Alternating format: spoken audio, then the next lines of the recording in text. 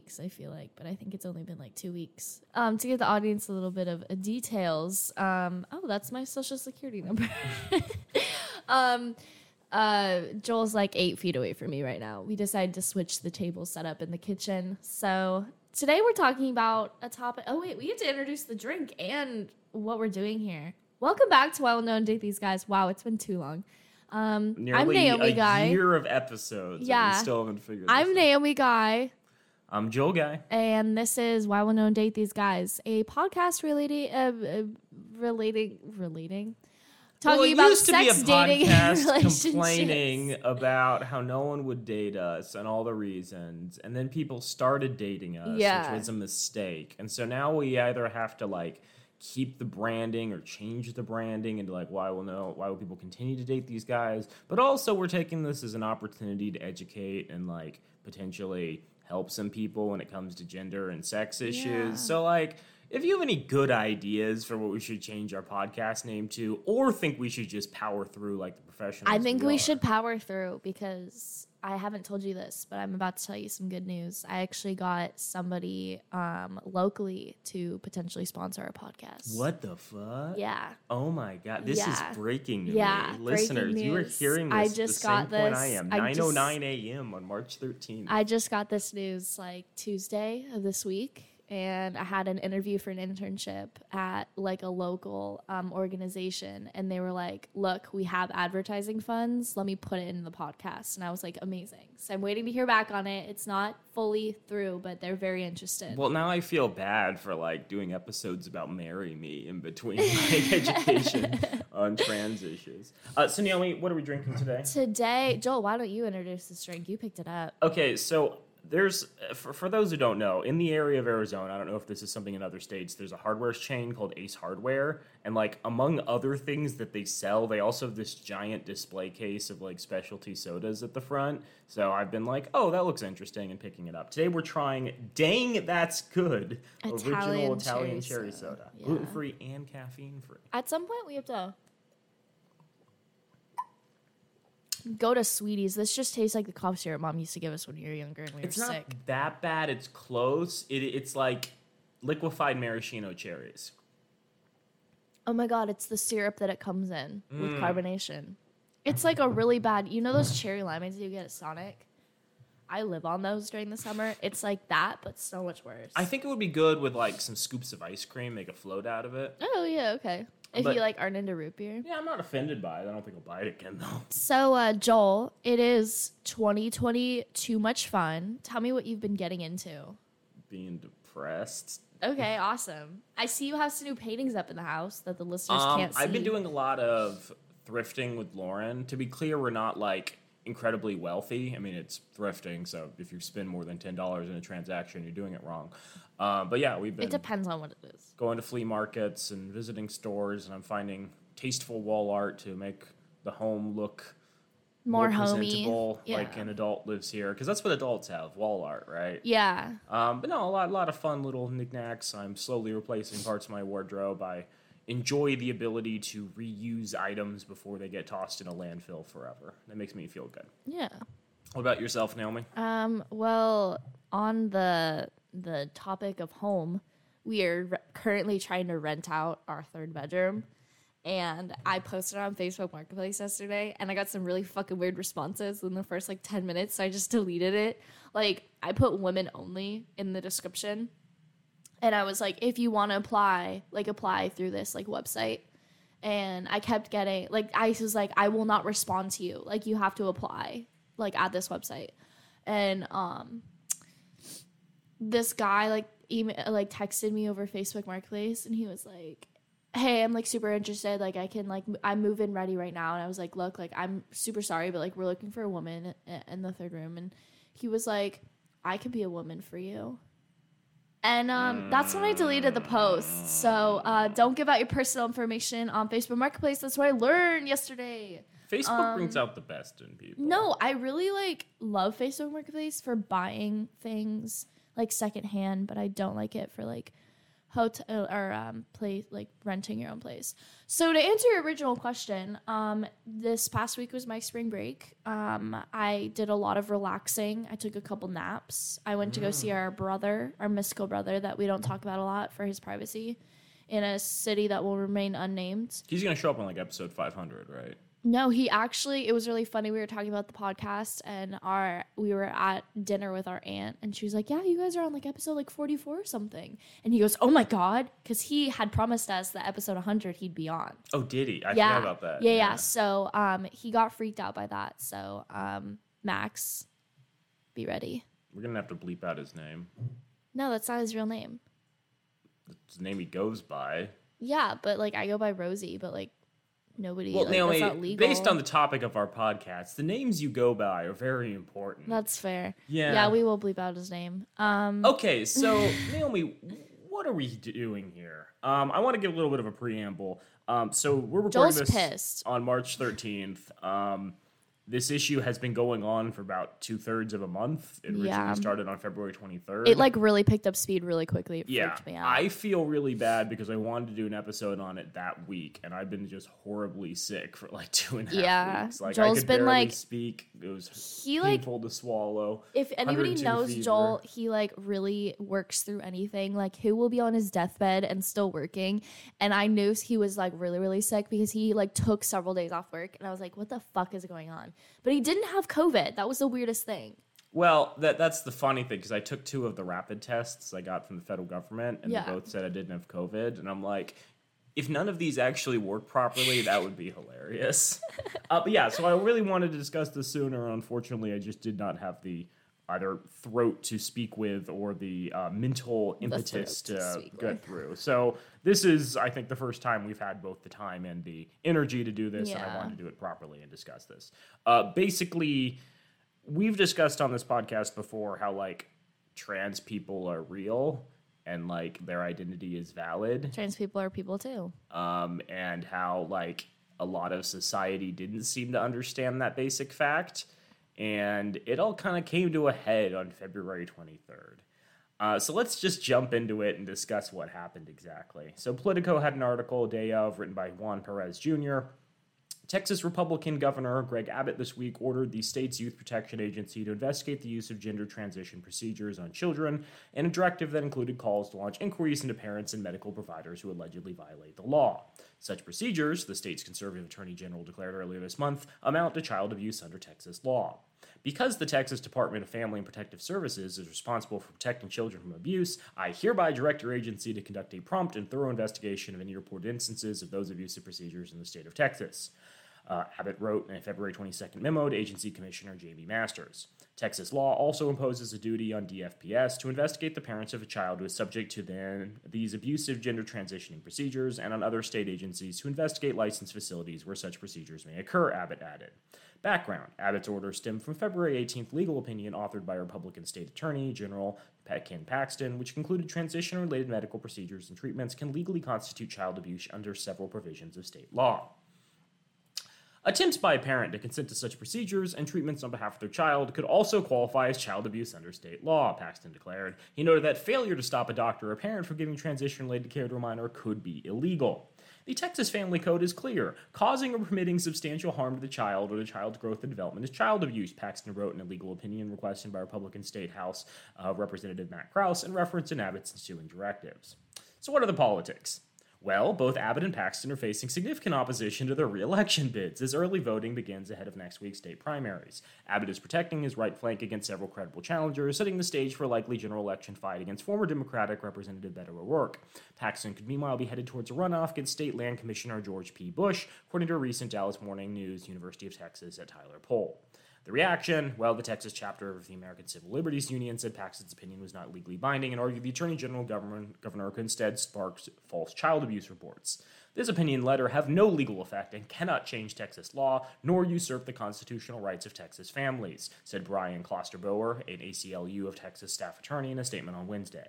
The law is clear. Parents, guardians, and doctors can provide transgender youth with treatment in accordance with prevailing standards of care.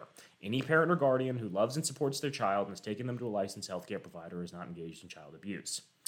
And as of when the article is written, an agency spokesperson for the Texas Department of Family and Protective Services said there were no pending investigations.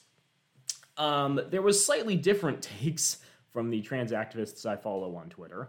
How about we just stop and just reflect on what was We just can reflect said? on that. Yeah. One, nobody likes Greg Abbott. He's turning it into the Handmaid's Tale in Texas. I would like to throw that out there. Second, if this law goes through and it's actually like acted upon, are they gonna stop showing that show called like This Is Jazz or something? You know, that young woman that transitioned from male to female and she had like a whole reality TV show. Are they just gonna censor that show? They will get rid of the show Transparent, about a parent who comes out as trans. I'm not even joking. That was a good title. That's a show? Yeah, it had the father from Arrested Development, and apparently there are a lot of accusations of him just being a general dick on set, so that's cool. Okay, those are my reflections. Okay, so and just going on a limb, I'm riffing here. I read a lot of hot takes on this, like Zesty takes on the interwebs after this was published, and one thing that I thought was really interesting was a Jewish woman had written, I don't know if it was like a PhD thesis or like a religious text, arguing that even though Jewish scripture explicitly says, or at least suggests, that transitioning is a bad thing, under the laws of Jewish scripture, you should still allow it. And her reasoning was this: at multiple points throughout the Torah, it said that saving lives is the most paramount value. Yeah. That like everything you should do should yield to the idea that saving lives is like the ultimate thing you can do in life. And so even though there's like commandments and scriptures being like, you know, if you have, you know, damaged the testicles of a man, if you have, you like chopped them off, they will not enter the kingdom of heaven. All of that is less important than the fact that if people don't transition and are given access to high quality care, they're far more likely to kill themselves. And so the argument she made, which I thought was incredibly compelling, was like, hey, even if you hate this, even if you're like radically opposed to it, even if you're like religion is telling you not to do this, I would argue that the more important thing is to just let people do what they want, because like all of the medical science says this is good for people.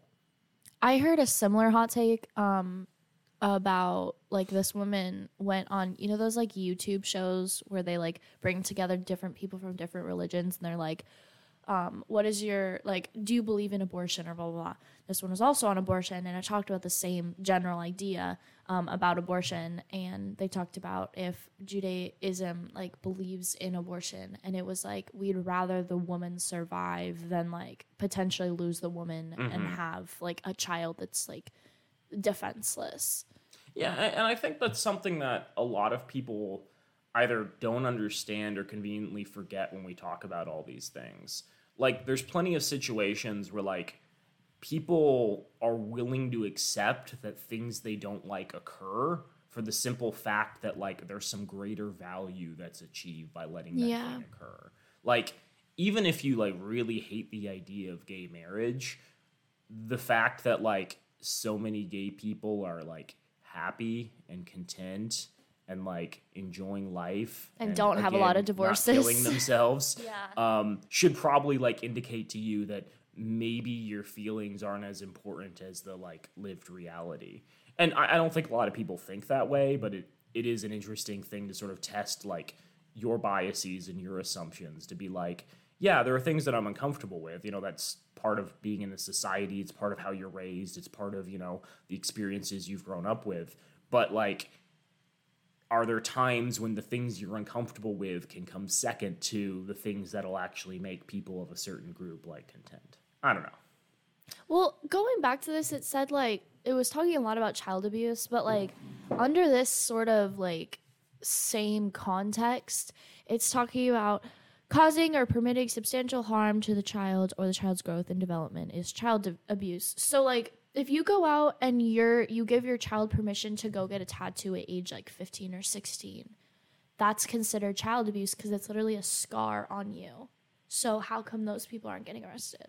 Well, I think that's an interesting point to bring up, and I did want to talk a little bit about what exactly gender-affirming medical care is. So we can skip ahead to that. Okay. So there's an article published in the Texas Tribune by Scott Lamigdeline on August 4th of 2021. It was updated you on mispronounced March his 4th, last name. 2022.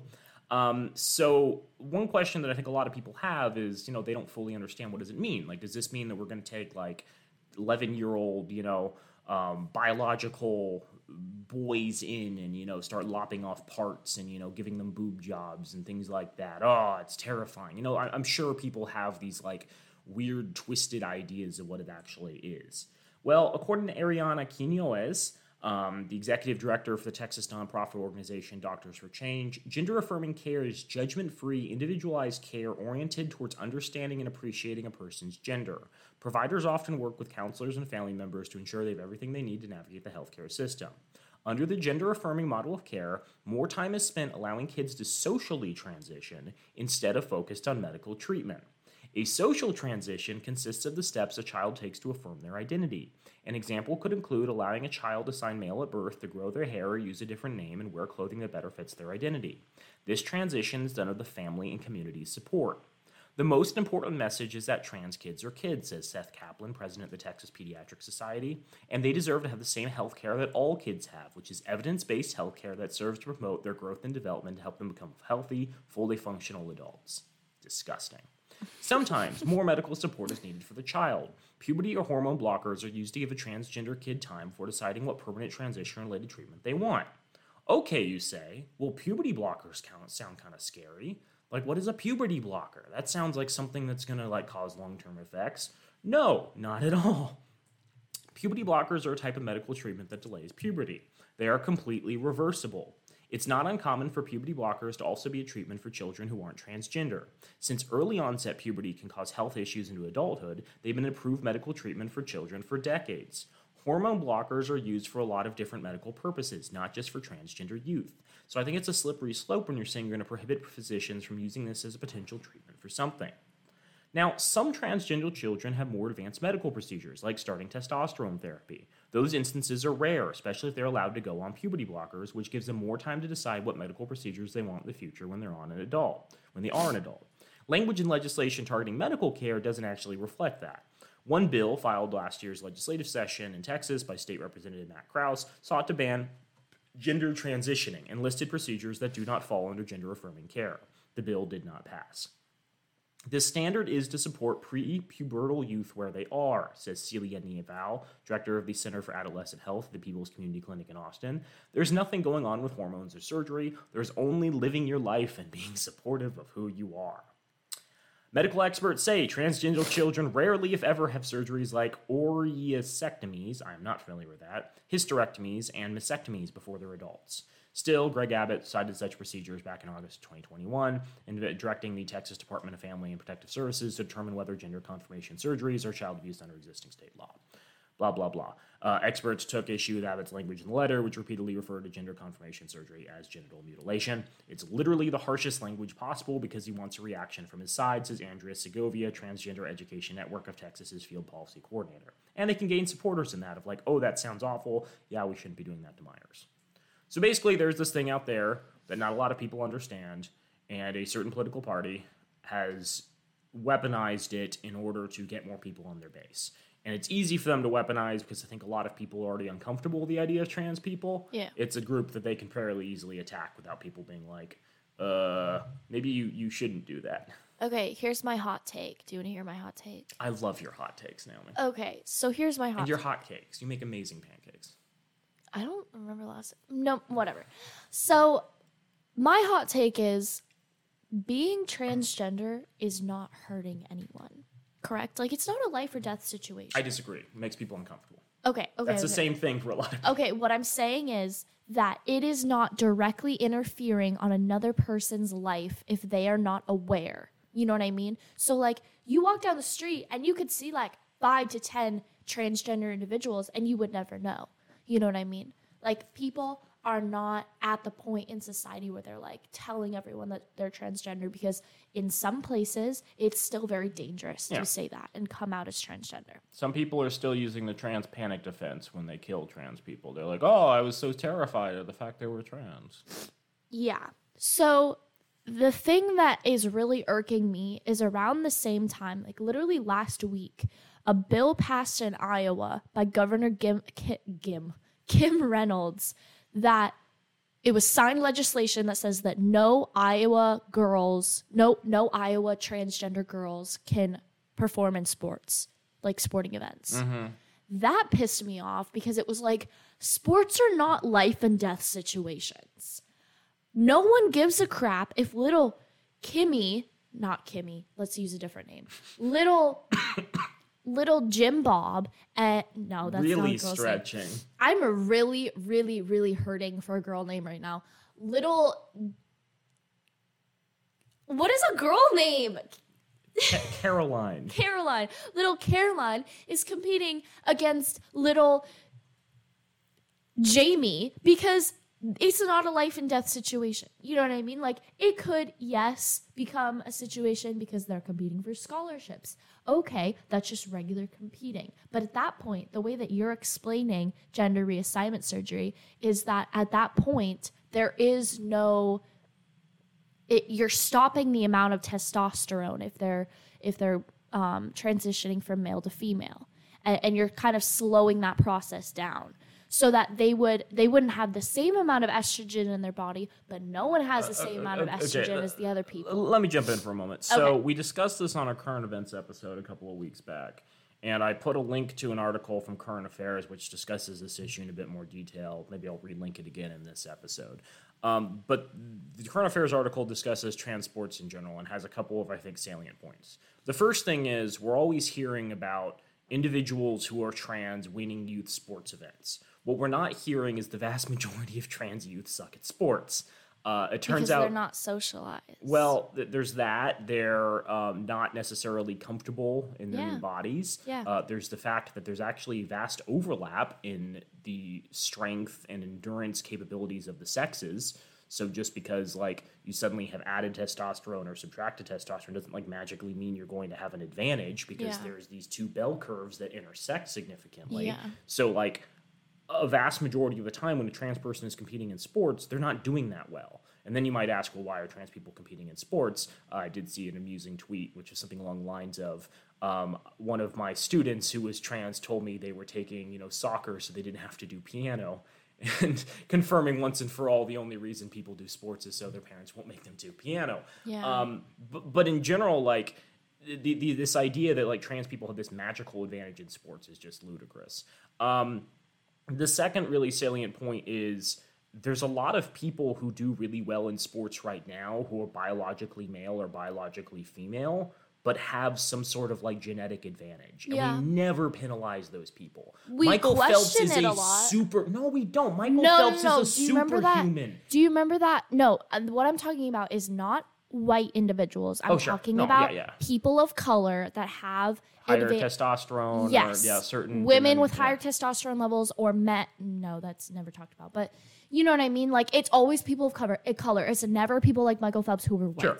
But like to Michael Phelps, like Michael Phelps is, one of the best swimmers of all time, if not the best. He's done very well. He's like has this weird ratio for his arms, which gives him like a greater stroke in the pool. He has like literal like muscle wings, which have like twitch fibers, which make him like more effective at swimming. He doesn't build up lactic acid as fast, which means he can go for longer without suffering the effects. I think he even has like a better metabolism than most people. And we're like, oh, that's just normal. That's just a dude doing well in sports. Yeah, all sports are arbitrary because you have stuff like this. And the idea that you would allow that, but not somebody who like is transitioning is kind of crazy. But to finish my hot take, really just bring it all around.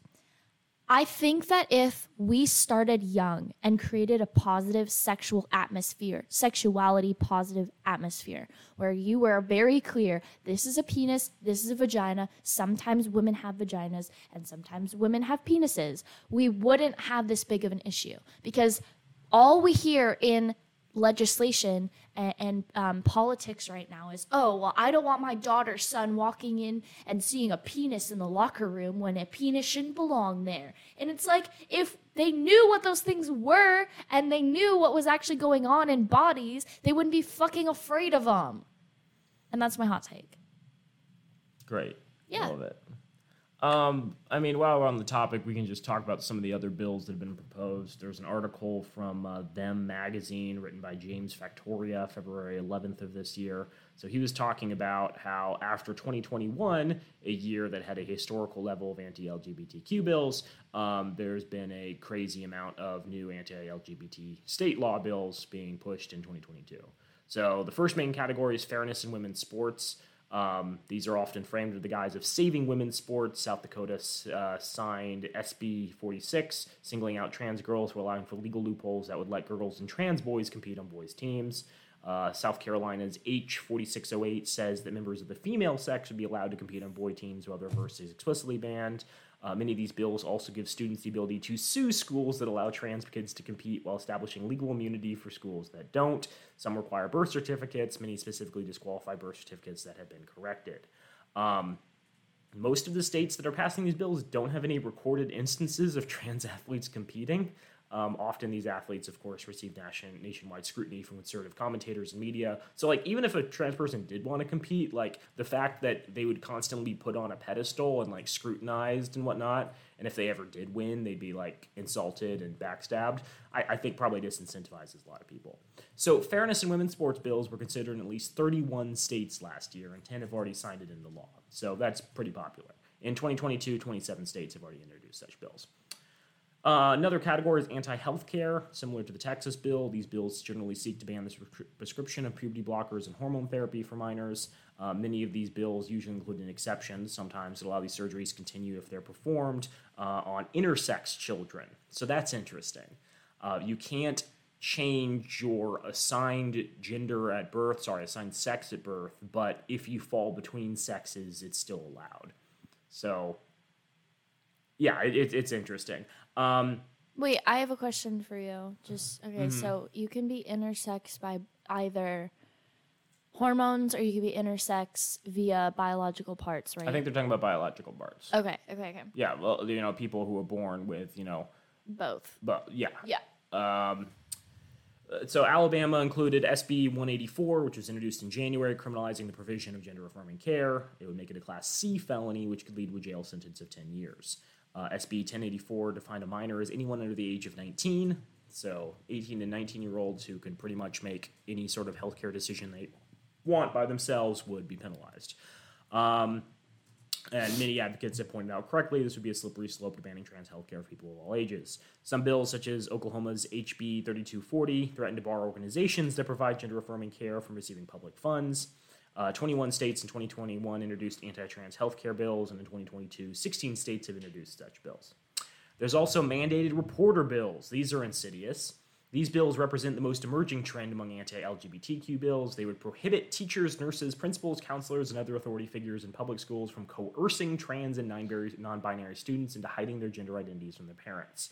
If a child tells a school authority figure they identify with a gender other than the one they were assigned at birth, these bills, such as Arizona's recent SB 1045, would prohibit teachers from withholding that information from the child's parents. So children who might feel uncomfortable talking about the fact they might be gay or trans at home because their parents have made derisive comments about gay and trans people at home in the past would have their identity effectively ratted out by the teachers. And I'm not saying the teachers want to do it, but they're a mandated reporter and could potentially face criminal penalties if they don't. Arizona also has HB 2293 in the works, which would prohibit public schools from requiring school officials to respect trans students' pronouns. Naomi, I don't know if you recall this. This was an issue at the schools we attended in the Great Hearts Network, among other things mentioned in the many Instagram posts about all of the problems. Yeah, did we explain racism and sexism at the schools? Was also the fact that teachers just refused to use proper pronouns. Yes, I do remember that. Yeah, our school network, we went to one of the first schools in the network, and Joel graduated a number of years ago. He's one of the first few graduating classes, and I graduated about, 6-7 years after you. And it just got increasingly worse. I think it was because the vast majority of the people that were coming through were... It was, to describe the school system best, in a short amount of words, it was Catholic school without the Catholicism. We've gotten into this before. Yeah. There's, I think, 2 more categories. Let me not close my window on me. Oh, three more. Parents' rights in education. So, Florida has a bill, HB 5557 and SB 1834, known as the Don't Say Gay bill. These bills would ban classroom discussion about sexual orientation or gender identity that isn't, quote, age appropriate or developmentally appropriate. Yeah, I think it's like kindergarten to third grade. South Carolina's H455 would also force schools to develop procedures to inform parents about school clubs, which likely targets LGBTQ plus clubs such as gay-straight alliances. The bill also grants parents the right to opt their children out of sex education that addresses AIDS or any instruction regarding sexuality. Yeah, that's like saying, oh, I don't know, influenza doesn't exist. I don't want my kids to learn about influenza. That's going to make them super prepared and healthy in the coming world. Other states like Oklahoma and Arizona have also introduced their own censorship bills. Oklahoma's would ban public school libraries from carrying books about, quote, sexual perversion and gender identity, as well as books that are of a sexual nature. It's worth noting that these proposed bills go hand in hand with a conservative effort to ban critical race theory from classrooms. At least 20 states have introduced bills such far in 2022. There's also new bathroom bills. South Dakota, Oklahoma, and Mississippi have all introduced bathroom bills. They would mandate that shower rooms, changing rooms, restrooms, and overnight accommodations be separated by biological sex. Only 3 have introduced them so far, but they do appear to be making a comeback. And then finally, religious freedom bills.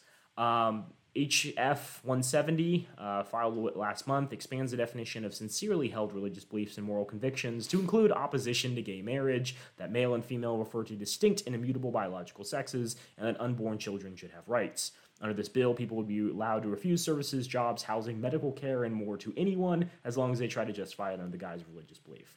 While the Iowa bill and other ones, like those in New Jersey and West Virginia, are all-encompassing, several states are also trying to pass bills slightly more granular. Florida has advanced HB 747, which would allow medical providers to deny services that violate their consciences.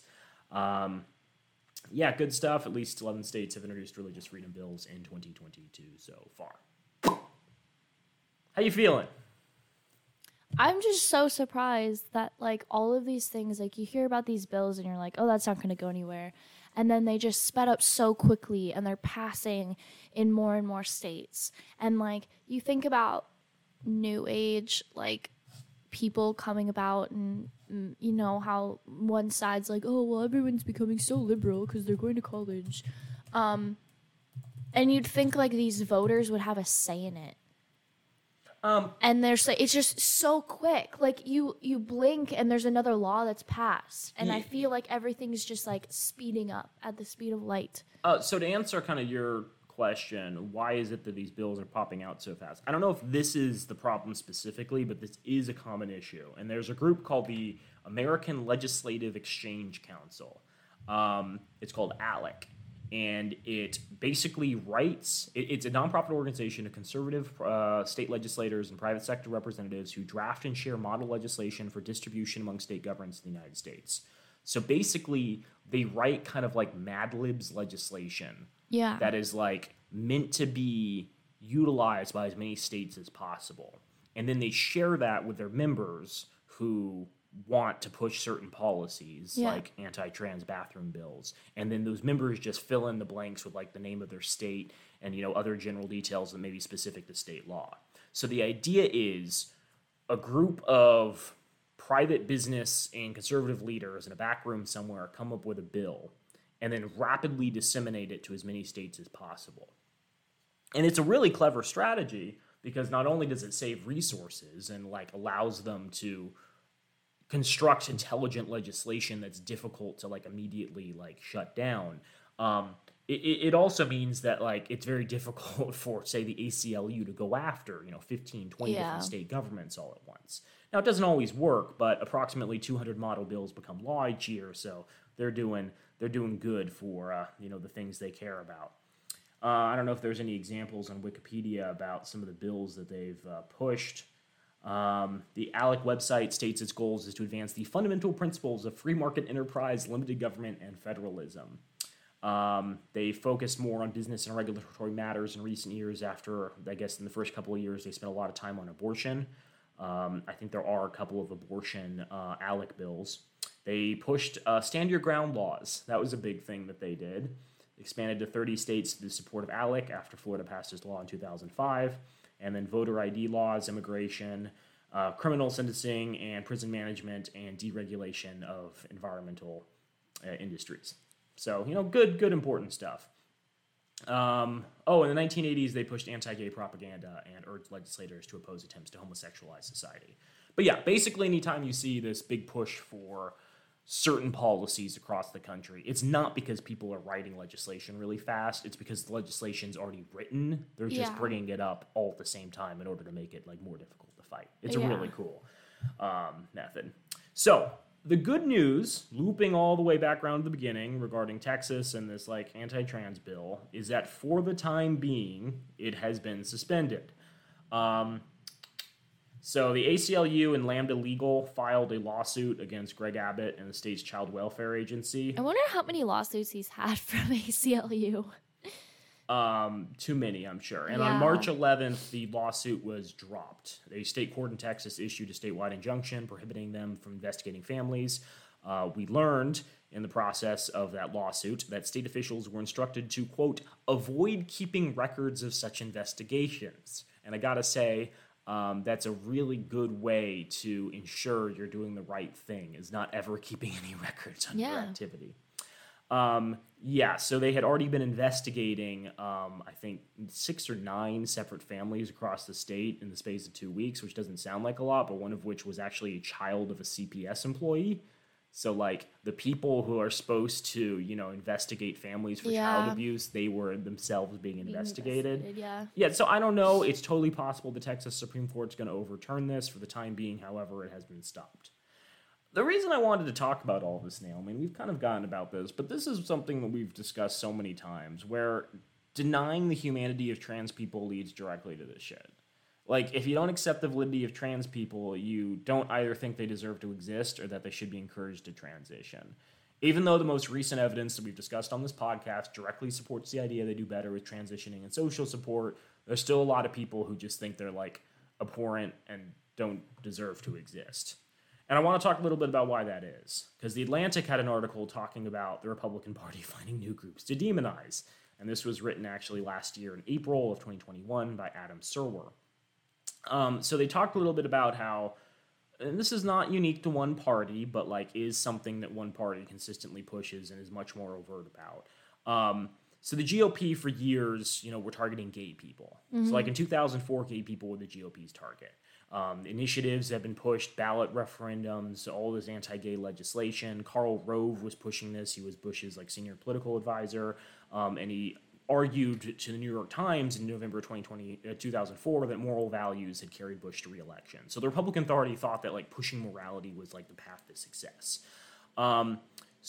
That said, it didn't really work out because it turns out gay people are human beings, and when they become more accepted in society, people are like, oh, that's fine. I guess I really didn't care.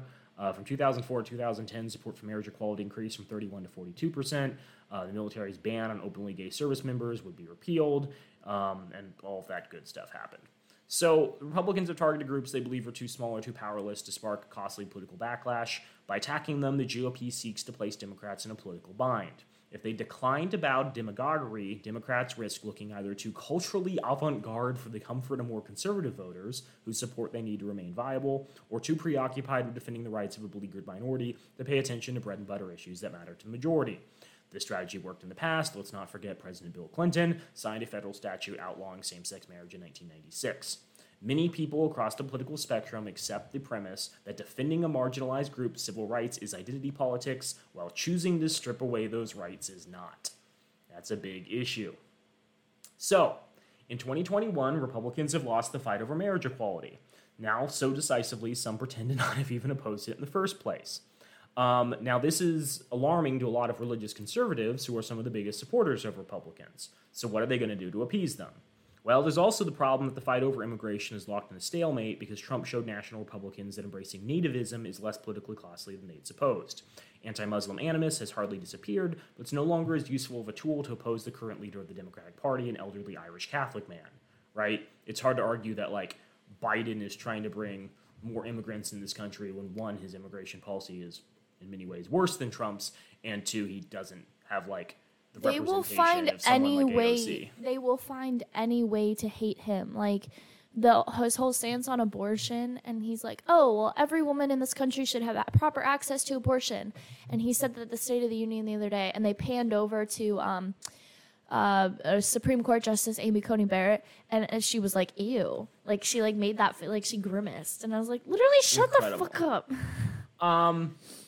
So yeah, so they need to manufacture a new threat. They need to manufacture a new cultural thing in order to paint Democrats again as being like too aloof and city. Like, you know, if you live in the country, it's very likely you've never like had a serious conversation with a trans person, or you did and didn't realize it. Yeah. Which is like also totally possible. Yeah. But if you live in a city, the likelihood you interact with trans people on a more consistent basis, in my mind, is a lot higher. Yes. And so you can paint someone as a cultural elite if, you know, they're like, hey, I live in a city and trans people are fine. So, according to this article, Republicans have conjured a new existential threat, targeting trans people, a tiny segment of the population that is nonetheless the subject of a full-blown panic. Earlier forays in anti-trans politics resulted in a backlash, with North Carolina's infamous 2016 bathroom bill being repealed. But Republicans have since redoubled their efforts with a particular emphasis on, quote, protecting children, a familiar echo of their opposition to the civil rights of gay Americans. Basically, every argument they make against trans people was used against gay people. I don't want gay people in changing rooms, right, lusting after my children or whatever, right? I don't want gay people to receive proper health care because that's just going to support like their horrible lifestyles. These are going to get clipped and used against me out of context. Yeah. Actually, we're going to clip this and put that into that episode full of just like good clips. Oh, the clip show? Yeah, it's going to be great. Yeah, so Republican legislators have passed bans on gender-affirming medical care, overriding governors' vetoes. Republican legislators in North Carolina proposed legislation that would go even further, forcing state employees to immediately notify in writing if a child displays gender nonconformity. There are Texas proposals, blah, blah, blah. Laws are egregious violations of personal liberty, inserting the state in decisions best made by families in consultation with medical professionals, and that many of the people involved in passing such laws are among those who fought marriage equality is no coincidence. I think it's a pretty straightforward argument that basically trans people are an effective punching bag in order to, like, give red meat to your base. So what you're saying is it's going to get a lot worse before it gets any better. Most likely. And this is, again, I would say, a problem for Democrats because there's not a lot of good cultural consciousness about, like, trans people. There's been more high-profile trans people in recent years, which I think is helpful. But still, there's a lot of confusion about, like, what being trans entails and what like an appropriate age to start transitioning is. And it's also interesting that when you've surveyed people about offering gender-affirming medical care, their responses vary wildly depending on whether or not it's put into context. Yeah. So I've seen some surveys, I don't know if I can pull them up right now, where they surveyed all political parties and they found like Democrats were supportive. They like 78% were like, oh yeah, people should be allowed to make their own decisions on medical care. 78%. And then Democrats, like 48 or 52% were like, oh yeah, I totally support that. I think the government shouldn't be involved in medical decisions. But then when you ask the question, do you support the recent Texas ban on gender-affirming medical care, they were the vast majority of Republicans were in support of that. Right, and this is, again, not unique to Republicans. Democrats do the same thing. When you talk about drone strikes in, like, a vacuum, they're deeply opposed to them. But then when you talk about Obama's drone strikes, they're much more supportive. People vary their political beliefs based on what their party actually supports. It's, like, a common thing. But the problem is, like, the more this gets politicized, the more I think people are going to get more sure of themselves in their political beliefs, which isn't good. I'm not trying to be a Debbie Downer, but I think what's interesting, and you sort of touched on this earlier, is there's going to be a lot of false reports if this goes through.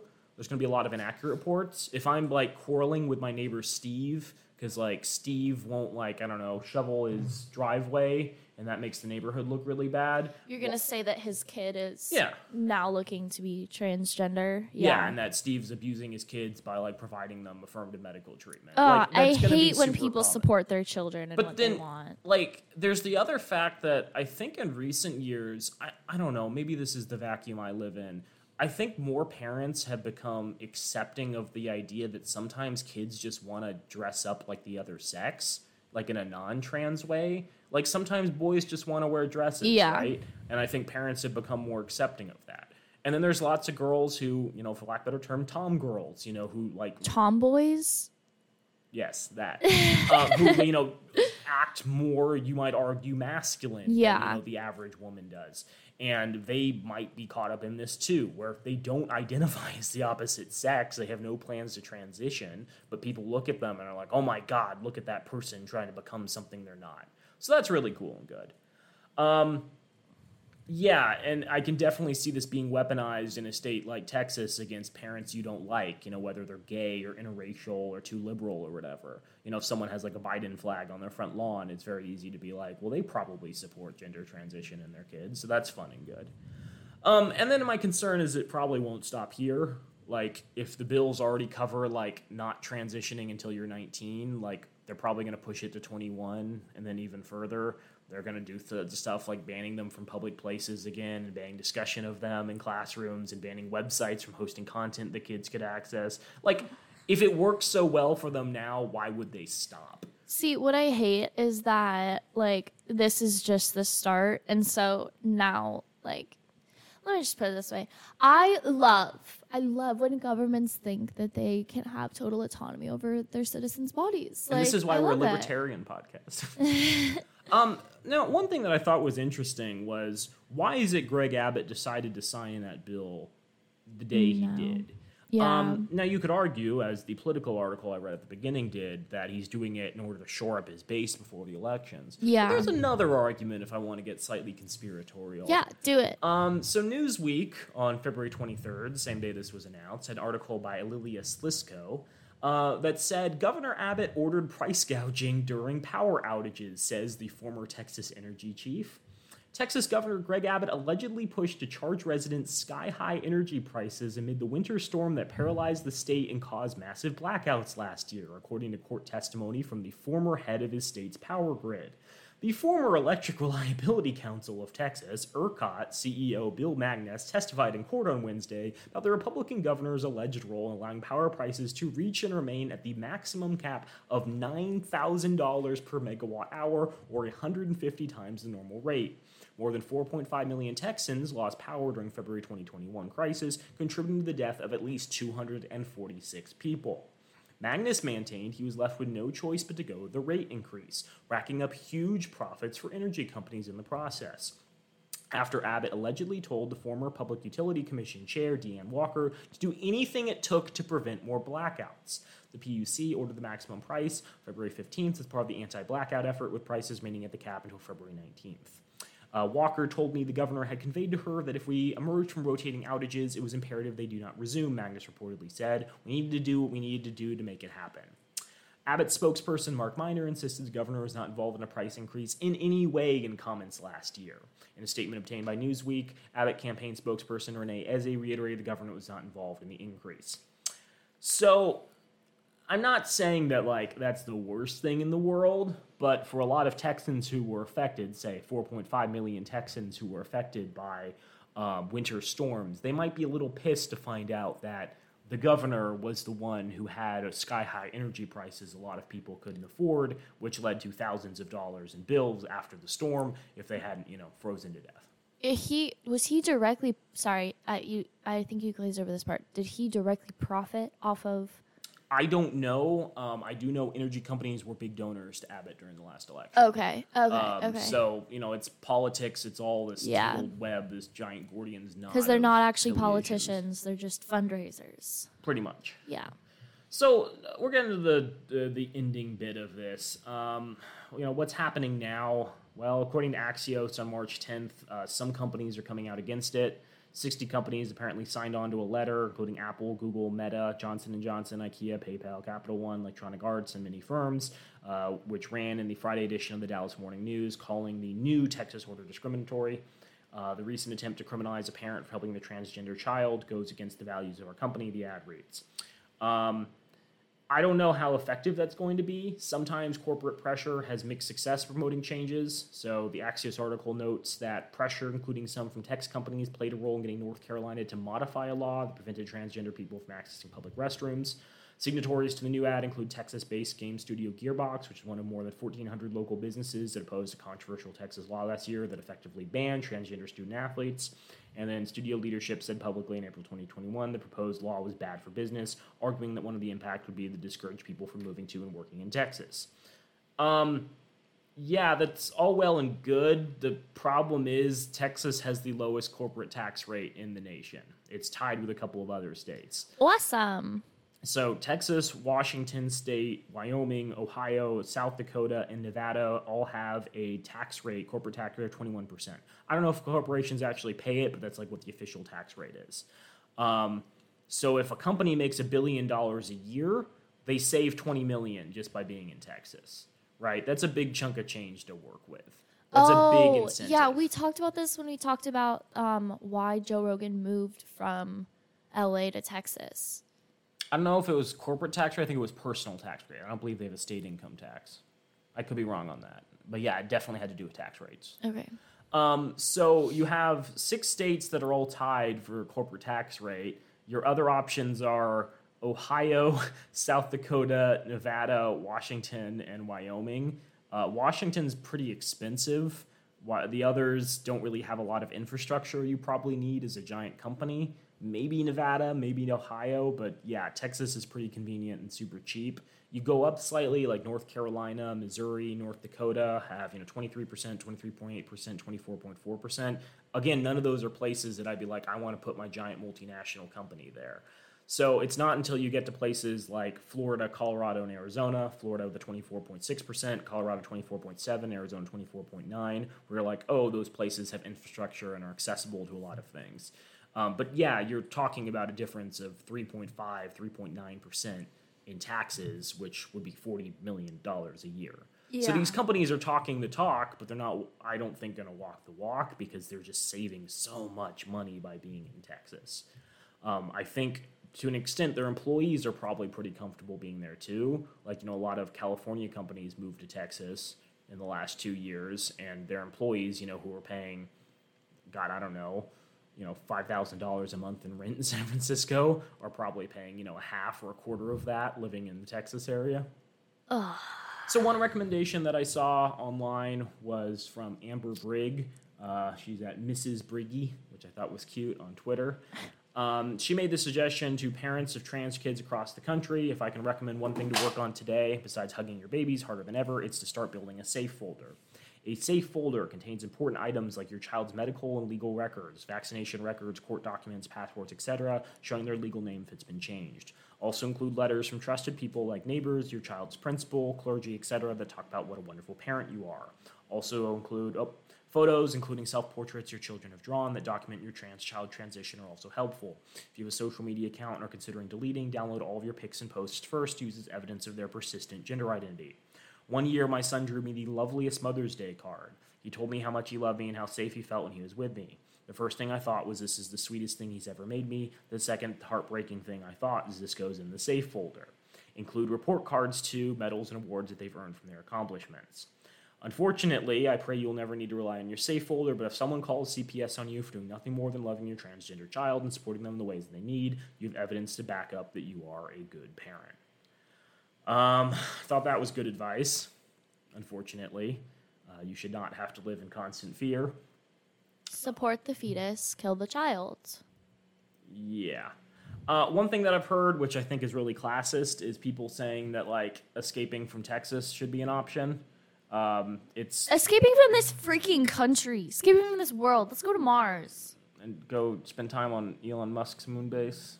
It's going to be great. Yeah. He just had another baby with Grimes. Let's not make this an Elon Musk podcast. So I did see this take from Thorne Hawthorne on Twitter.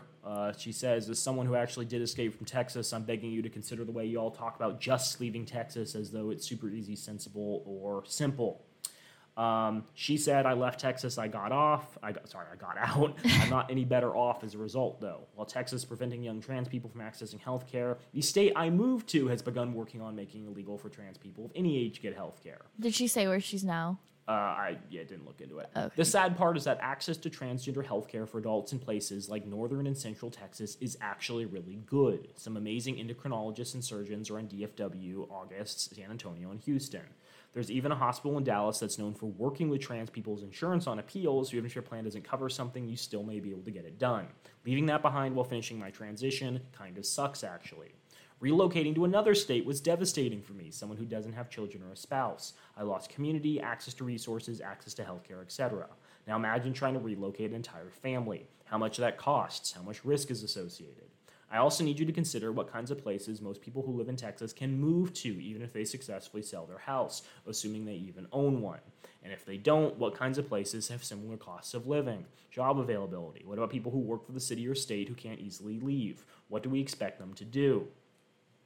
We've discussed this before, but like being able to make a decent income and like pay for basic necessities is like very much a human rights issue. Because but like, no one wants to talk about it though. Because like you need the ability to move around in order to like not be subject to like the whims of whatever area you're living in at a given moment. And it's frustrating even like, for her because she's like, yeah. I did move, I did get out, and these are all the difficulties I'm still experiencing having moved from Texas. And like again, where are you going to go from Texas? North Carolina, Ohio, Nevada, Wyoming. Yeah. Like, I'm not saying any of those places are bad per se, but in terms of like job accessibility, I know that I probably could not get a job in my current field if I were just to like hop out and head over to any of those places today. So that's all fun and good. There has been some work by the Biden administration. There has been some positive pushes there. The Office of Civil Rights will make contact with parents and defend them from like accusations of abuse. The HHS is demanding that HIPAA be followed, so like you can't say, oh, this person is trans without like a court order. So that's really good. There was also a fairly strong statement released. I just don't understand. Like, are they gonna go back to like medieval times where they have to do a cardinal has to go in and check your virginity or something? Like, I don't understand how they can prove these things. I mean, it's beyond a reasonable doubt. So, like, they're like, hey, this person looks pretty feminine. We think that their biological sex is masculine. We don't like that. You're going to prison. Everybody said that you looked like a girl when you were younger because you had long eyelashes. Does that mean mom and dad were putting child endangerment? Yes. Because you had long eyelashes. Naomi, the likely scenario is not that they're going to go after everybody. It's going to go after some people, and the people who are affected are those who are either too poor to fight the charges, yes, or have something else that like pisses people off. Again, being super liberal, being an interracial couple, being gay, whatever. Yeah. They're going to have some aspect of their lifestyle that, you know, the person examining them or the people examining them find offensive, and that's going to be used and weaponized as example of like how incompetent and horrible of parents they are. Yeah. Like, I don't mean to be a Debbie Downer. The concern I have is, as we've discussed, other bills are coming. They will also be bad. You discussed the Idaho bill. I saw something about, was it the Idaho bill? No, Iowa. Iowa, yeah. So I saw something on Twitter, which was the text of the Idaho anti-trans law mentions the removing of any otherwise healthy and non-diseased body part or tissue, which would make haircuts and clipping your fingernails a felony. I thought that was cute, but it also goes to the fact that like these bills, for the most part, are poorly written and are just red meat meant to like convince people that Republican legislators are fighting for their interests. That would also ban all plastic surgery, circumcision, and all exfoliating products. Now, the bill states it only applies to things that cause profound morphological changes and or transient or permanent infertility, but there's two responses to that. First, what constitutes a profound morphological change? Because, like, a haircut can change how you look. Yeah. And second, how do you measure transient infertility in a child?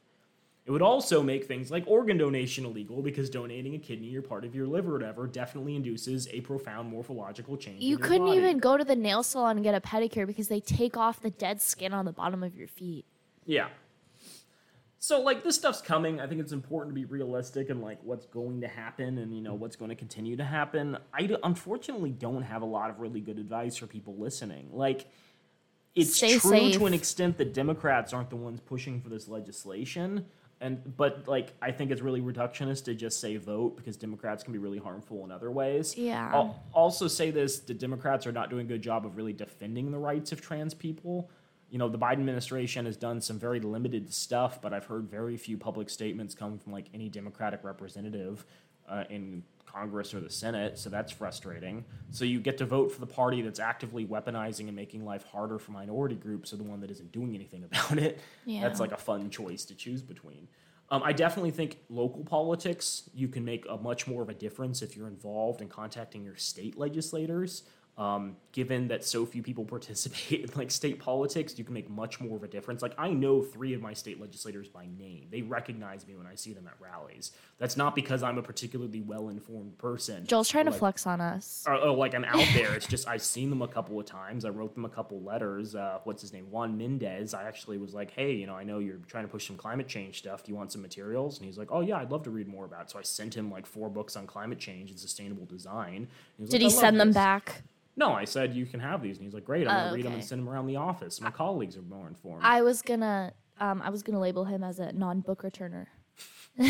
There's enough people in my life, including people I used to coach debate in, who I would give books, and they were like, "I'm just gonna keep this and never give it back." And that's like kind of flattering if I give you a book and you like never return it. But I know you just stole it. I know you're gonna sell it on eBay. See, I love doing that. I love like giving resources out to people, but I hate when they don't give them back because I gave like some really good books out to people, and I'm just gonna fight them until I get them back. Yeah.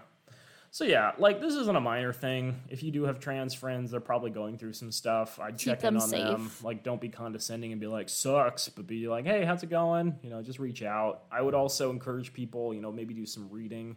That sounds, again, a little silly, but like trans people go through a lot. They experience a lot of shit. Like maybe it's helpful to understand like what it means to transition, what your average trans person's experiences are. Some of the medical stuff surrounding trans issues, so you yourself don't fall into these traps of thinking you're actually doing good by, preventing children from access to gender-affirming healthcare.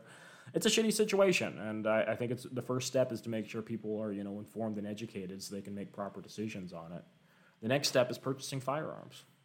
I think that's a good idea for everyone involved. Let's get some date these guys firearms groups going. No, I really think that we should get some merch, slap a sticker on a gun, and say, hey, look, everybody gets a gun that listens. All our Patreon subscribers. But for a donation. Like for an anticipated donation. Yeah, all our Patreon subscribers. I was just reading the other day, so Washington, D.C. in like 2014 locally passed a provision that would legalize marijuana. Yeah. But because Washington, D.C. is basically a servant state, and basically every decision needs to be approved by the actual Congress of the United States, they've never approved it. So instead they have this workaround where in order to purchase weed, you purchase like t-shirts or like other products in the shop, and they give you a gift of weed as appreciation for purchasing that t-shirt. Yeah, it's fun. But it's also so stupid. Yeah.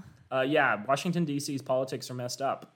They can't really do anything. I don't even know if they can vote. Pretty city, though. Really good food. It's kind of swampy. That's true. Let me make sure I'm giving accurate information before we leave. Okay. It's important to me. As a federal capital, the District of Columbia is a special federal district, not a state, and therefore does not have voting representation in Congress. Good stuff. They can cast presidential election ballots, but they do not have a representative for their specific area. They're not even part of Maryland. Well, that sucks. Jeez. Yeah, and they're bigger, I think, than Delaware. They're a very large city. So, good stuff. Good stuff. People, thank you for listening to us. I know these trans episodes are always like heartwarming, really depressing, affirming, and all that good stuff. These are things that we care about. We think we can make a difference. We also hope that we're educating you in the process. If you're not keeping up with the news, I know it's hard these days to keep up with the news. It's depressing to keep up with the news. Yeah, that's very true. Thank you for sticking with us. We do appreciate our listeners. We appreciate our Patreon supporters. We appreciate everyone Haley, who has said nice things. We're going to bleep out that name, too. Good work, Naomi. Giving me extra work. I was going to edit this episode. Not well. Yeah, but these issues are important. Please, treat them with the degree of consideration that they deserve. Respect people, y'all. Have a great week, guys. Try to stay positive.